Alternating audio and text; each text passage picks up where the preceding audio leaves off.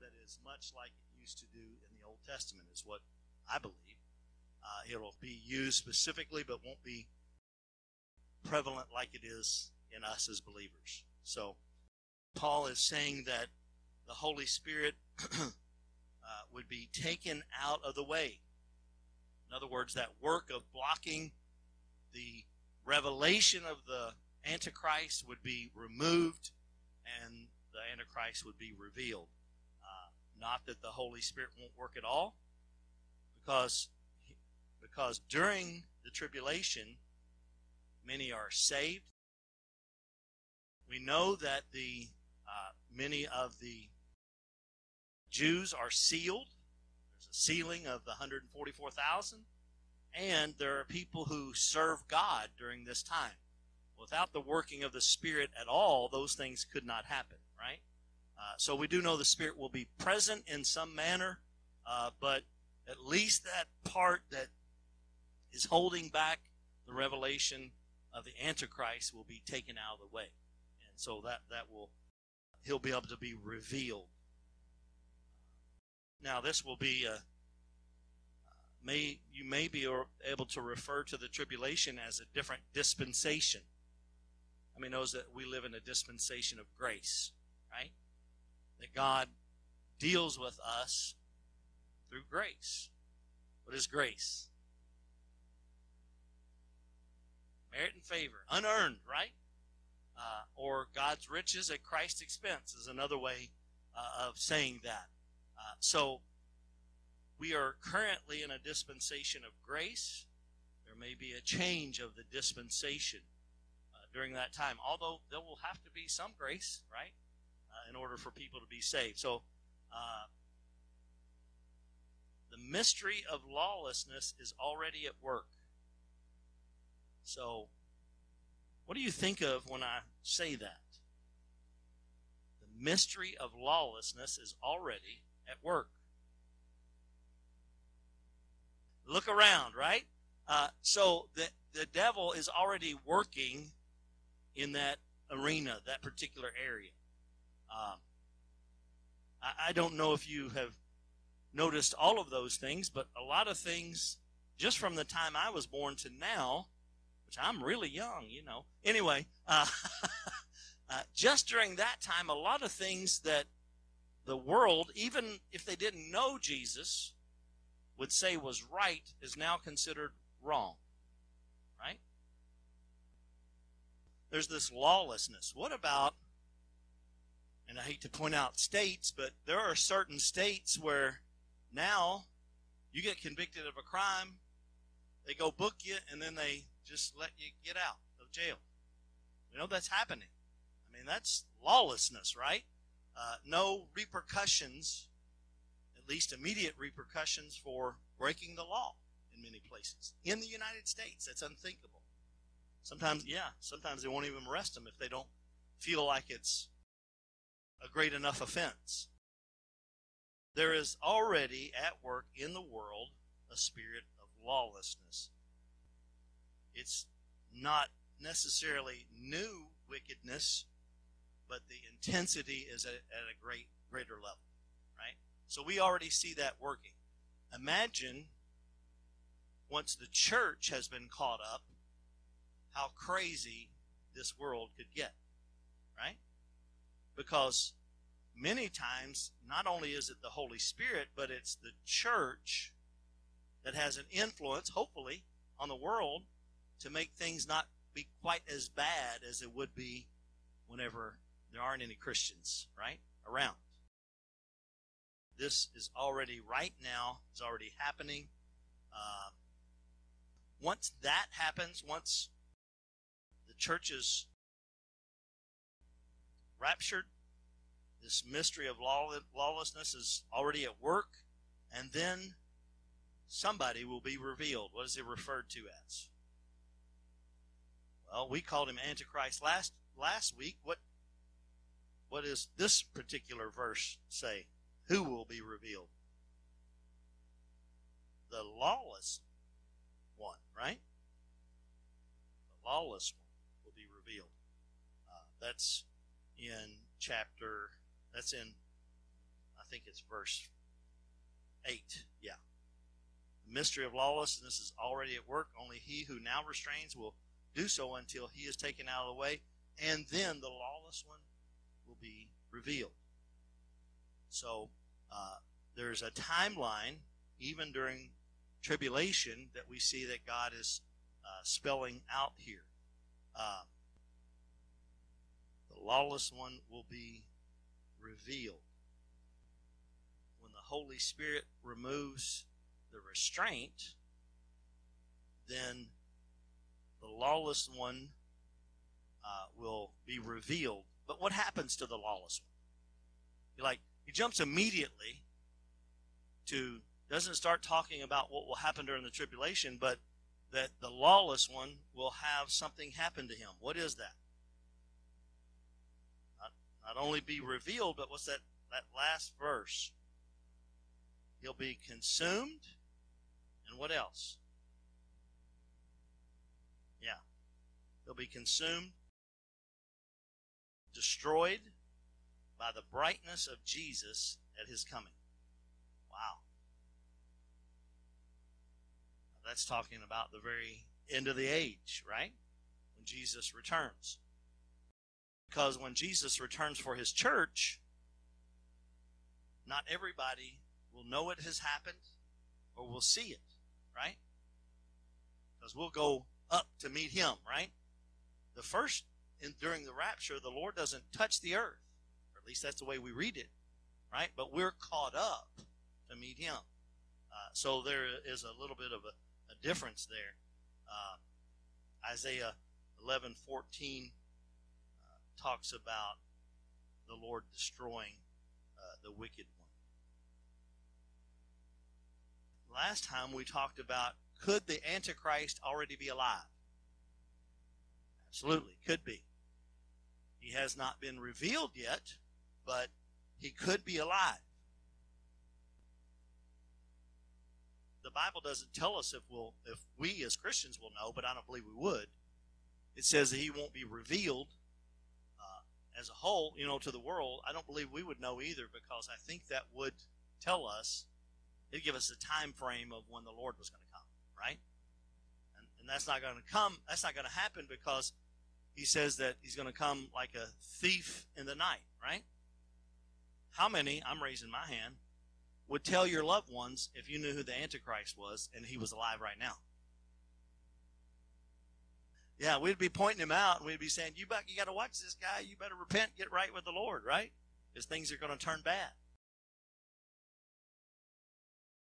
The man of sin will be destroyed by Jesus Christ himself.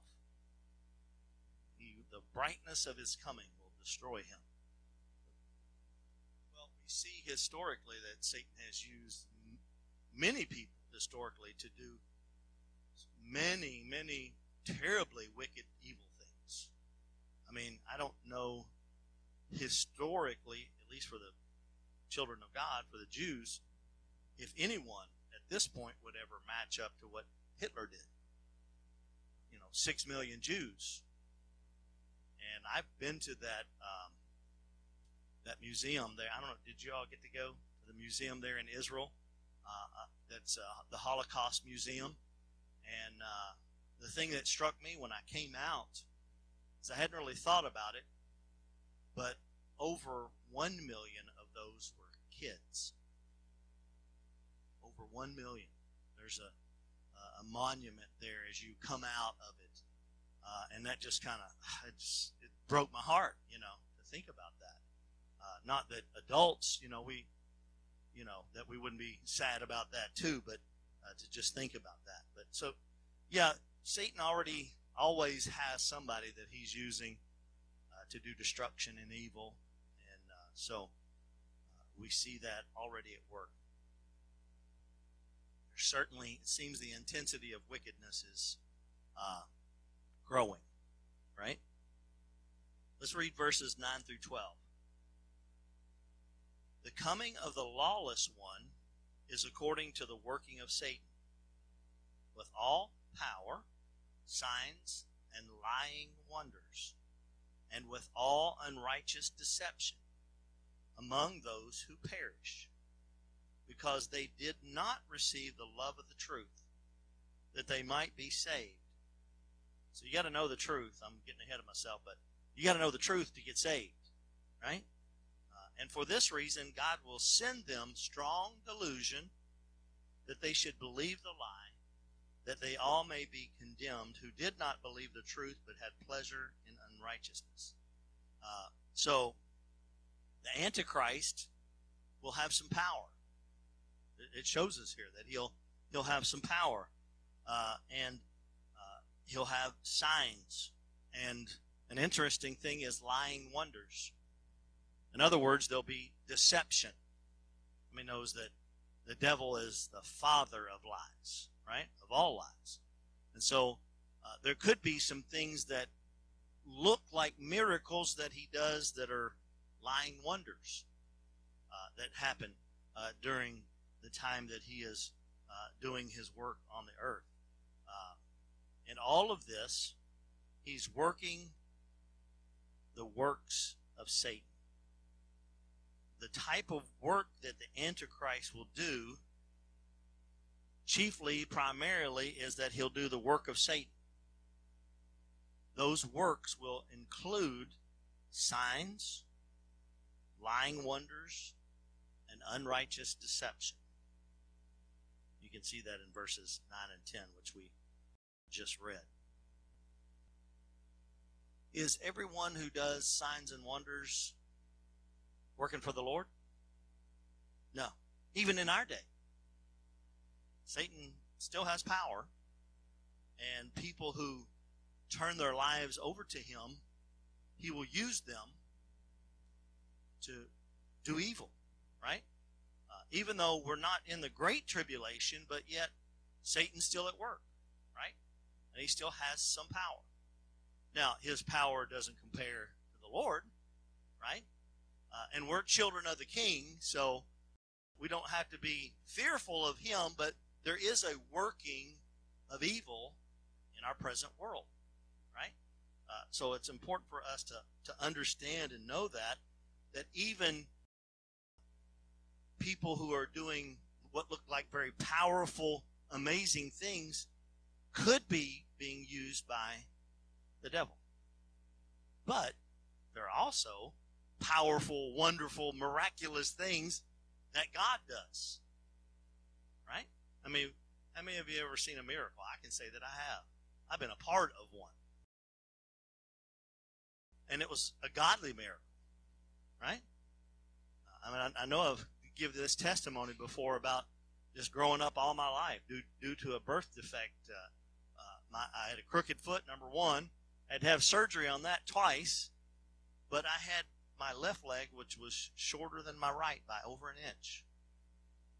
I'm in a meeting, and it's a God's just moving. Miraculous things are happening. People who were just down in their back, they were standing straight. Miracles happening, and there was a person in the back praying for an older gentleman, and he stood up and he said, "There's somebody here who was born with a birth defect, and one of the results of that is one leg is shorter than the other." I looked at my wife. She looked at me. And we both said, that's you. That's me, right? And the short and long of it is, before they could even lay hands on me, the short and the long of it, is that God miraculously, something shifted in my hip, and my leg grew out by over an inch. And it's confirmed. I went to the chiropractor who had been for years working on me. I said, "Doc, I need to know." He's a good Christian man. I said, "I need to know. I felt like something happened, but I want confirmation. When I give this testimony, I want people to know that it's been confirmed," right? Sure enough, he laid me on that table, pulled my legs up, and said, "I've never seen it like this before. It's never been even like this." And so even after an adjustment, never even. God still does miracles, right? The enemy still does powerful things, signs, and wonders. Now there are those, it's mentioned here, who perish. And they perish because they don't receive the love of the truth. Isn't that an interesting way to say that? They don't receive the love of the truth. So you got to love the truth. What is it? I'm just going to say it. Jesus said of himself, I am the way and the truth and the life. So you got to have a love of the truth. The very definition of the truth is Jesus. The character, the essence, the person of Jesus, he is truth. So you have to have a love of truth in order to not perish. It tells us here that for those who reject Christ, that God will send a strong delusion upon them. Now, that may seem cruel, but the issue is they already had an opportunity to receive Christ. We're talking about the end of the world, the end of the age here. And they've already had an opportunity to know God and to know the love of God. And so there'll be a strong delusion that comes upon them, and they will reject God and receive the Antichrist. The delusion means they'll believe a lie. So, say it again. It'll seem like, well, this looks right. We can be delusional, even, now. We can believe that something's true and it may not be.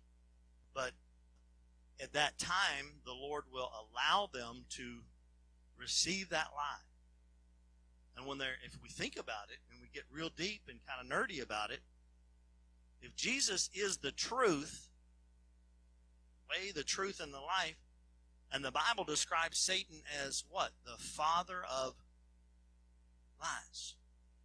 So if they believe the lie, then who are they believing upon? Satan, right?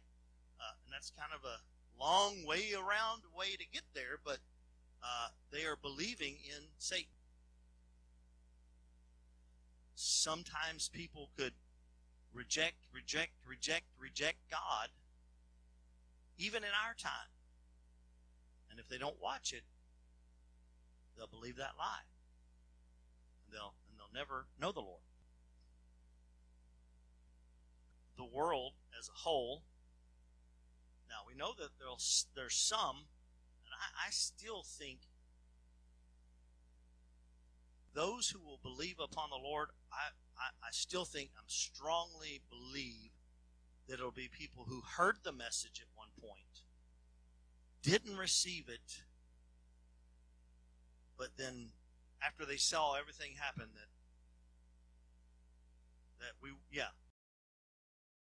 the things of God were real. Now, they'll have to get by this delusion, right? That's another milestone to get by in order to be saved, that God allows to happen. And if they believe the lie, what was that last sentence say there? That they will be condemned. And that condemnation, that condemning will be, they'll receive the judgment of God. Right? That is, honestly, the judgment of God was not initially meant for mankind. It was initially meant for Satan and his fallen angels, right? But if we believe the lie, don't accept Christ, then there is a judgment and condemnation that comes to those who don't believe the Lord. There's evidence that that's wrong and this is right, but yet in their mind, it'll be the opposite. Sleight of hand, delusion that's happening. Yeah, and you like, oh, wow, that lion really did appear out of nowhere. Delusion is despite evidence for the contrary. They still believe the lie. That's a good definition. I think we do have to be cautious. You started with that. I personally now would not ever go to a hypnotist, because anytime we submit ourselves and empty our brain to receive something, we could be receiving something from the devil, right, instead of God. So we have to be very cautious of that. The Bible never tells us to empty our mind.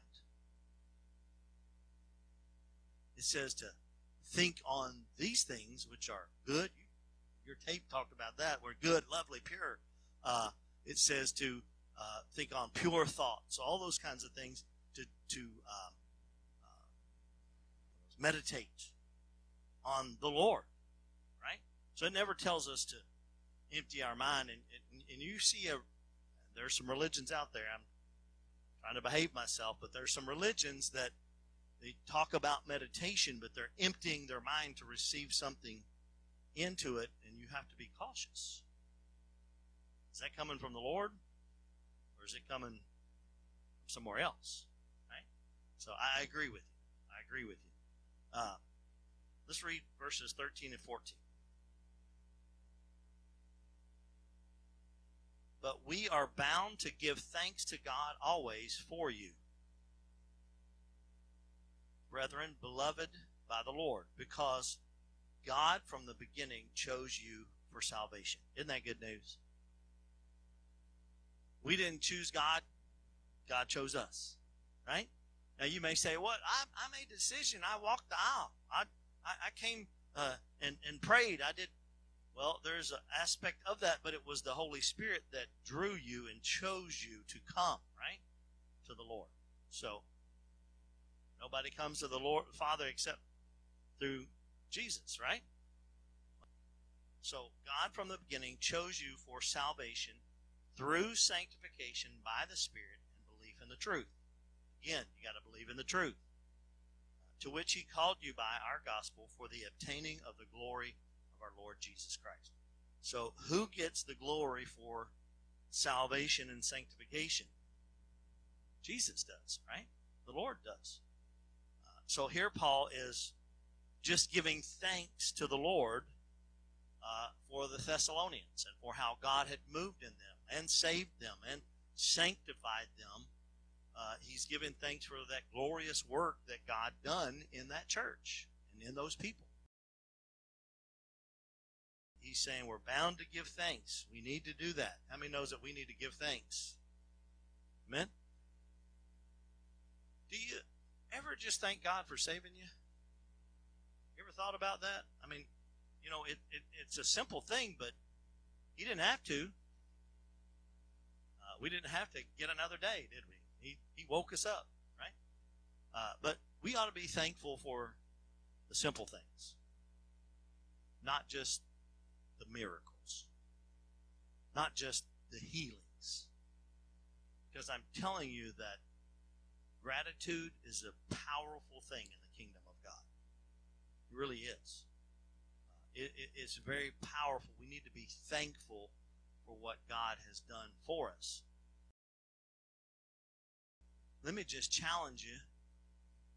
When you feel down and out, when you feel like nobody loves you, when you feel like you're unimportant, when you feel like you don't have very many possessions, when you feel like all those things, let me challenge you. Just start praying and thanking God for what you do have. Because you'll find that what you do have is probably more valuable than what you listed that you don't have. Right? And so it's powerful that if we do that. God chose you from the beginning for salvation.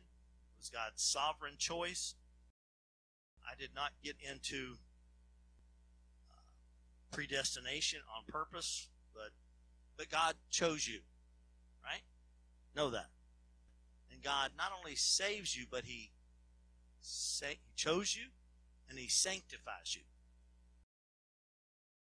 I'm old enough to remember when a lot of people, when you had testimony service, and we don't have enough of those, and people would get up and, you can help me repeat, you can help me finish this. I thank God that I'm saved and filled with the Holy Spirit. That's in Pentecostal realms, right?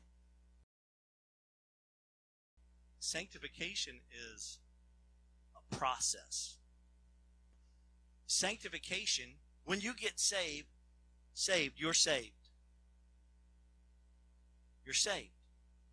If you were to die right after getting saved, you're going to go to heaven. But there's a process that God takes us through that sanctifies us. It is a process. Because just because you got saved doesn't mean all your actions are perfect. Aren't you glad to know that? Because I'd be worried about my salvation if every time that I made a mistake or had an error or accidentally sinned or whatever, I'd be worried about my salvation. But sanctification is a process, right? And it occurs from the time we get saved until the time we die, right? And He has saved us.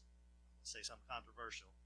He has saved us, and He is saving us. That's what sanctification is about. And some days we get up and we just don't feel much like Jesus. Some days and we have to grow, right? All right, let's move to verse 15.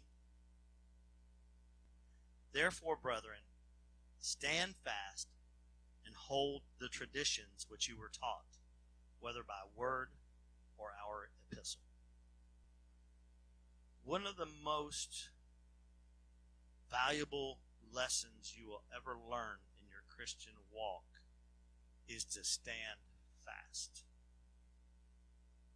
Truth, I didn't say it's easy. I said it's the most valuable, one of the most valuable things you can ever learn is to just stick with it. Because some days you're going to be up, some days down. Some days, you're going to feel like you're growing in the Lord. Some days you'll feel like you fell flat. But if you just hold on and you stand fast in the Lord, you'll begin to grow in Him. And you might not go like this, but you might inch your way up. And up and a little fall, and up and you're being sanctified by the Lord over time. Sunday I talked about time. We ought to be very thankful for God's gift of time. The sanctification doesn't happen immediately. Hold fast. Every newly saved Christian needs to hear that message. And you need to tell them. Because if they're your friend and they came to church and they got saved, don't make them think they got to be perfect right away. Because if you do, you're doing them an injustice. And don't even think they need to be quite at the level that you are. Right? Because we're all at different levels, growing in the Lord. So stand fast. Hold the traditions. Many times we talk about traditions negatively. I've done it before. Oh, we don't have to do it this way. We could do it that way. But I will say that there are some value to some traditions. Because they're the way we learned how to do things in service for the Lord. Not all traditions in the faith are bad or negative. I'm thankful for some of the traditions I grew up with as a Pentecostal kid, son of a deacon. Deacon kids are bad sometimes, I tell you. Not as bad as preachers' kids, but anyway, I'm kidding you. But are you thankful for some of the traditions that you learned that helped you? Not the traditions that bound you, because there's some that might, but traditions where you learn to grow in the Lord and learn more about the Lord. Right? Some churches have given up traditions such as Sunday school. I don't like giving up things like that. You see? Because I grew up in Sunday school. I was exposed to the Bible from the time I was a baby, right? And every so many years, I'm getting the major themes, the major biblical themes. And then as an adult, what is it, Bill? Every 7 years, you go through the Bible in our Sunday school material, okay? That's a good tradition, right? Don't forsake all of the traditions. If they hinder you from serving the Lord, you got to look at them, though. Stand fast. Why do you got to stand fast? Because you may experience persecution and tribulation. I didn't say you'd go through the great tribulation, but you may experience some persecution and some tribulation, right? Stand fast because you need to understand the times that we live in. That the Lord could come back at any moment. The world could be judged. Stand fast because the deception of Satan is still at work right now, right? We got to stand fast. Stand fast because it'll bring glory to God. I need to be careful how I say this, but you know, many times we're in awe of the person who gives this tremendous testimony of this wicked lifestyle that they lived, but then God miraculously transforms them. And that is a tremendous testimony. I'm not, hey, if you have that testimony, praise God. But there's also a testimony that God has kept us, that we have stood fast, that we haven't given up on the Lord, that we have remained in the faith, right? That's a good testimony too, amen? That we haven't backslid, that we haven't, done those things. So traditions can be good. They can also be dangerous. But what he's talking about here is not just any traditions, but the apostles' teachings. Right? He's saying hold to the apostles' teachings. Those traditions, those things that you've been taught. Right?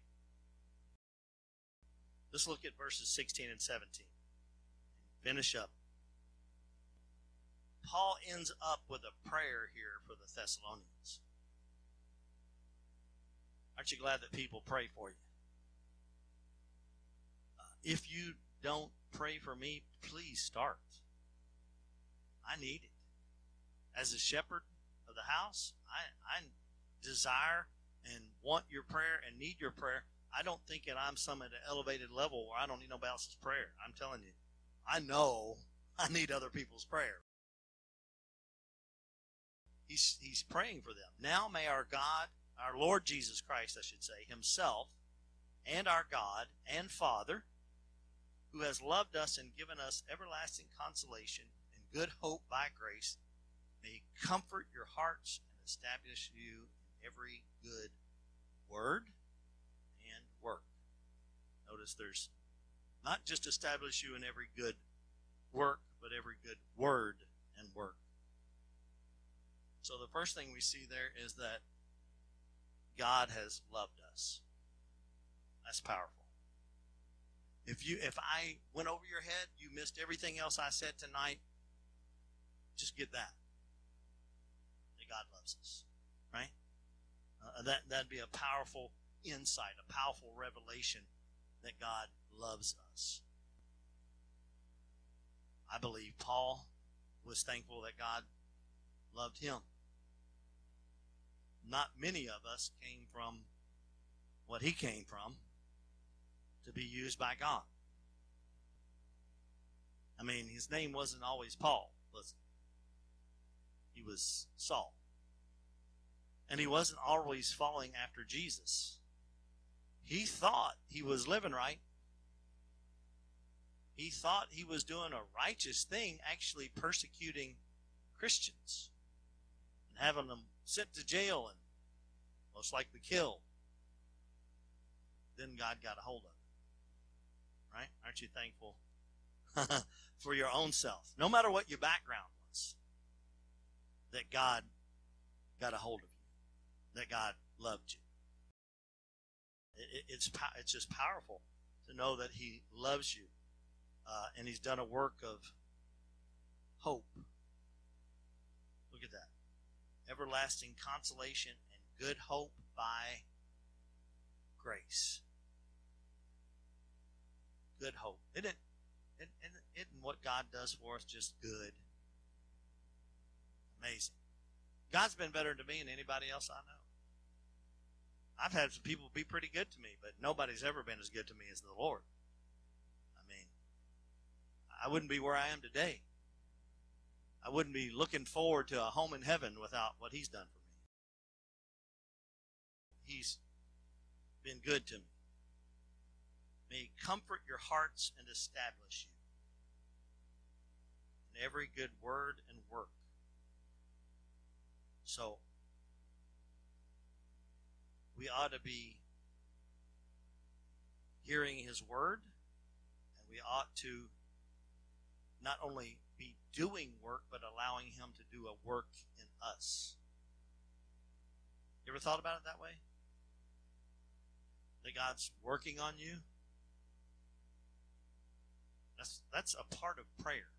We're going to have a time of fasting and prayer from January 11 to 21, and maybe a great prayer for a whole day or every day is just, God, continue working on me. God will comfort your hearts. He'll establish you.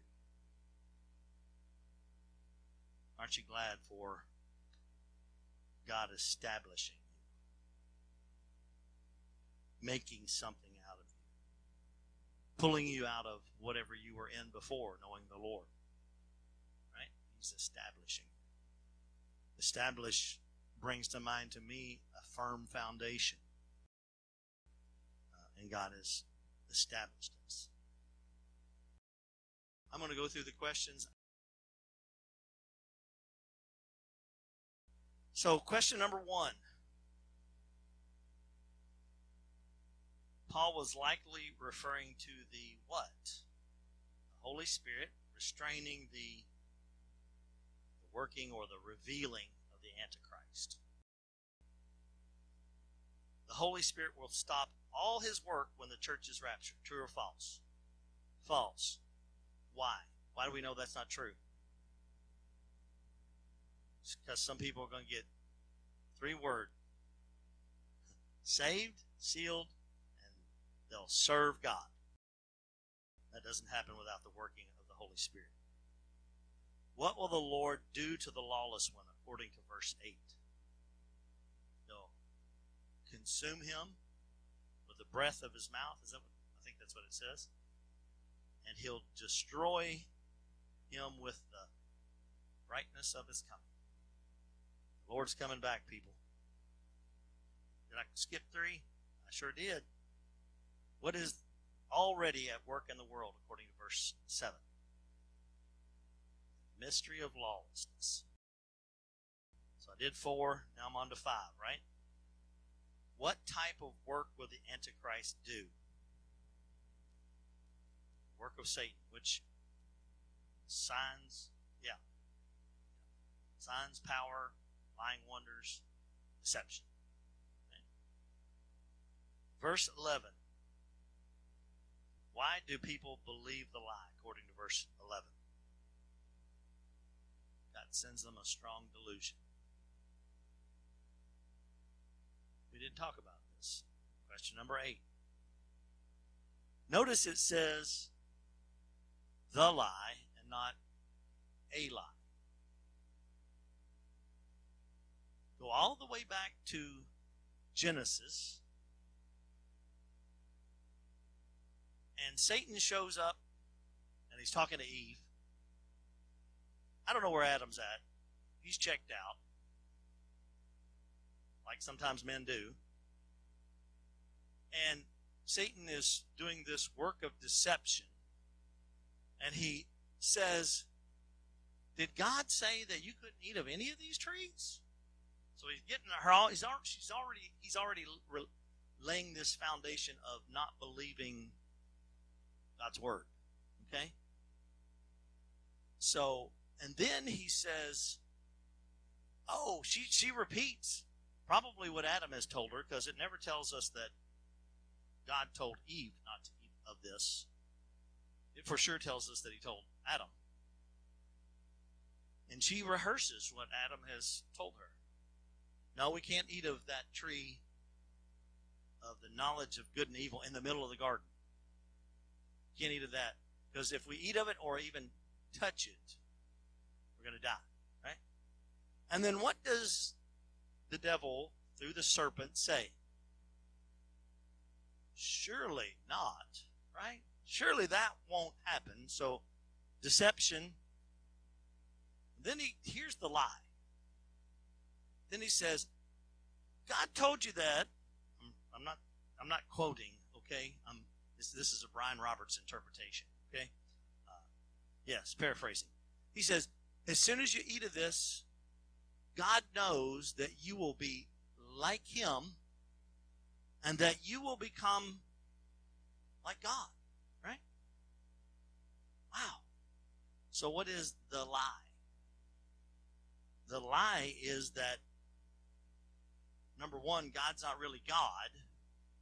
And number two is that we can become gods. Little g. Right? So that's the lie. The lie is God's not really who he says he is. And because he calls her to question his word. Right? And that you can become like a god if you'll just do what you want to do here. What did God choose the Thessalonians for, according to verse 13? He chose them for salvation. Praise the Lord. He chose us for salvation, right? What does Paul exhort the Thessalonians to do, according to verse 15? Stand fast and hold the traditions that you were taught.